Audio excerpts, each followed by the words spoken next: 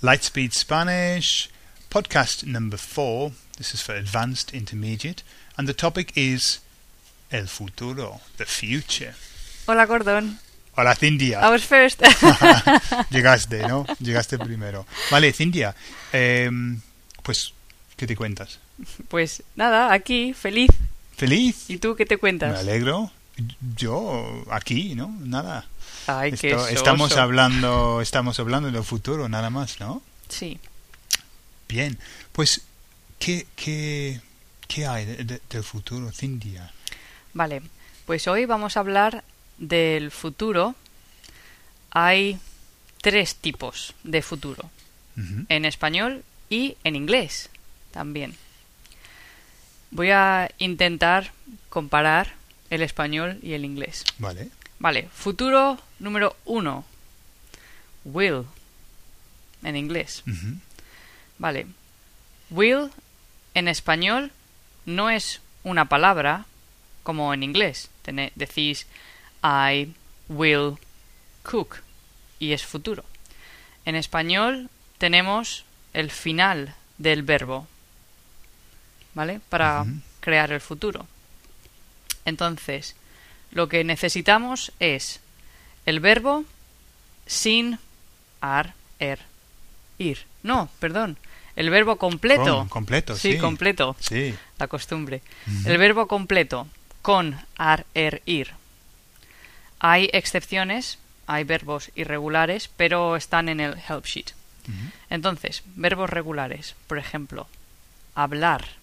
Hablar. Necesitamos hablar y añadir. Para yo es hablaré. Yo hablaré. Tú hablarás. Él, ella, hablará. Nosotros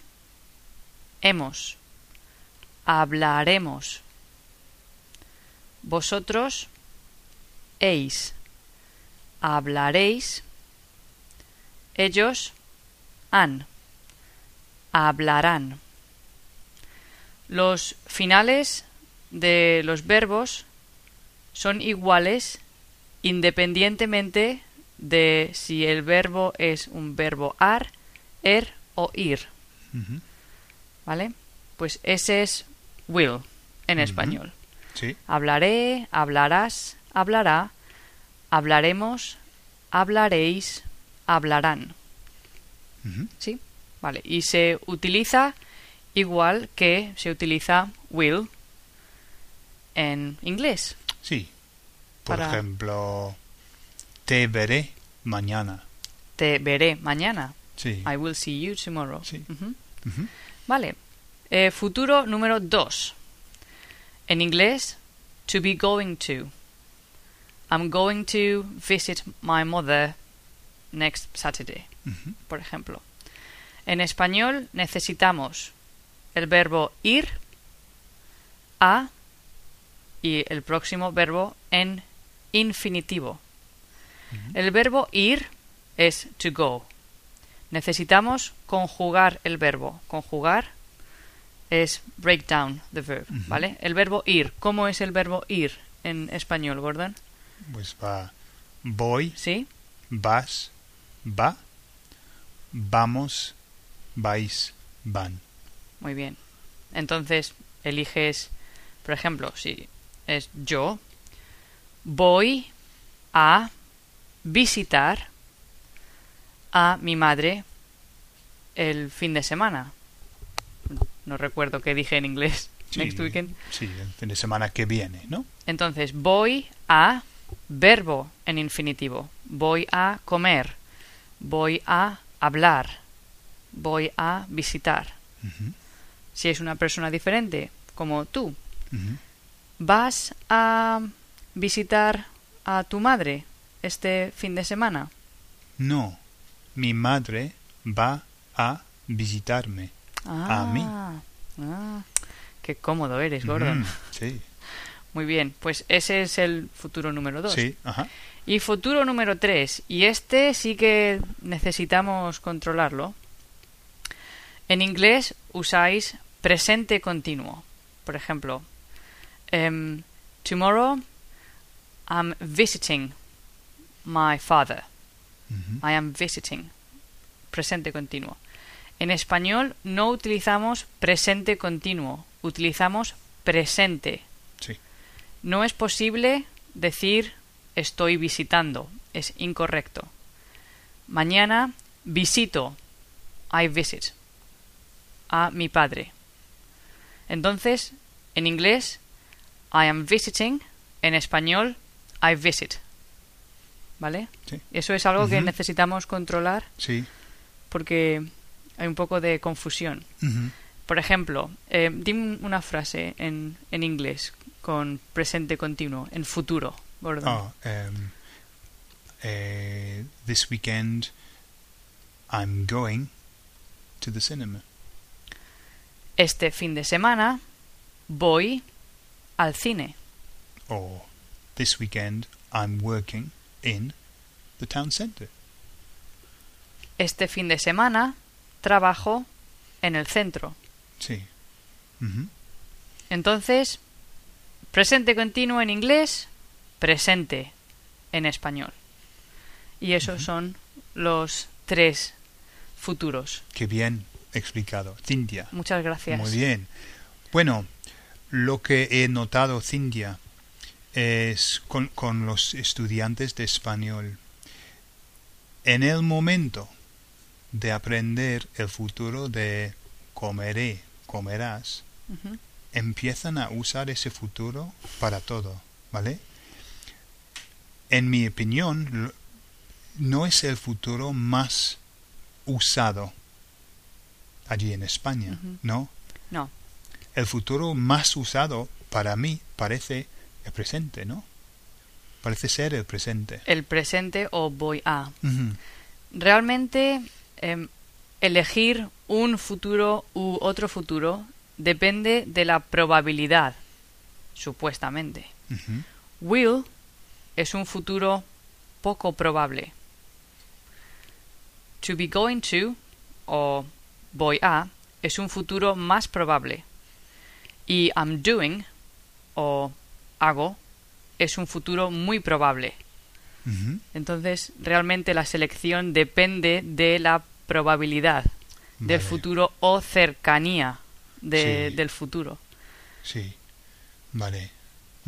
Pero realmente los mezclamos. El más popular, yo creo, en español es voy a o el presente. O presente. Vale. Ok, entonces ahora vamos a hablar un poco, ¿no? Vale. Del futuro. Yo te pregunto, Gordon. Pregúntame. Gordon, ¿qué planes tienes para el fin de semana? Este fin de semana estoy en mi pueblo, en la costa. ¿Cuál es tu pueblo? Mi pueblo es South Shields. Yo soy de South Shields. Muy bonito. Sí, es bonito. Es mi pueblo, por supuesto. Claro. Y este sábado vamos a ir al centro y vamos a ir de compras un poco, mi madre y yo.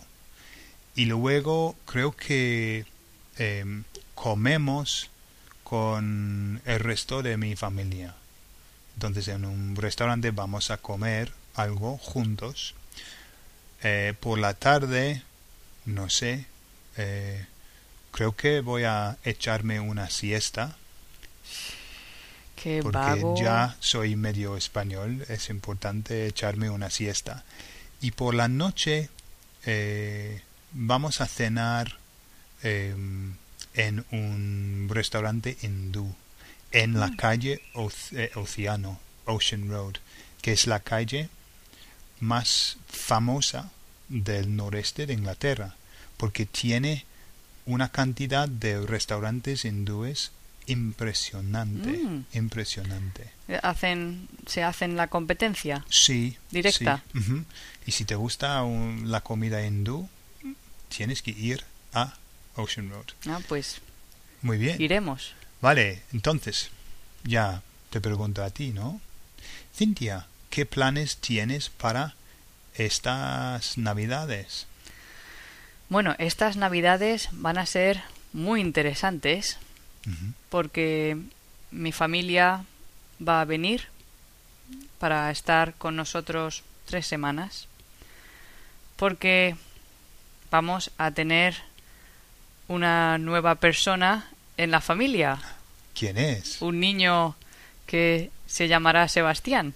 Ah. Y no sabemos exactamente qué día decidirá aparecer en la Tierra. O sea, estás embarazada, Cintia. Sí, estoy embarazada.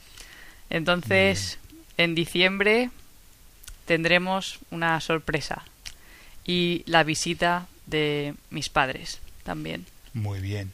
Y durante esa temporada vamos a algo especial aparte del parto, claro. Algo especial como... Con tus padres. Oh, pues no tenemos planes porque... ¿Tenemos planes? Creo que no. Creo que Vamos a estar esperando la... Estaremos así. La faena. Sí. ¿Cuándo? Muy bien. Ok, pues perfecto, Cintia. Ya hemos visto los 3 futuros y he notado que cuando hemos estado hablando del futuro no hemos usado el futuro de comeré, comerás. Sí, yo sí. ¿Sí? ¿Tú? Sí, Yo no. sí. Vale. Revísalo. Vale. Ok, muchas gracias. Hay más información en los help sheets también. Y muchas gracias, Cintia. A ti, Gordon. Un placer. Vale. Hasta luego. Hasta luego.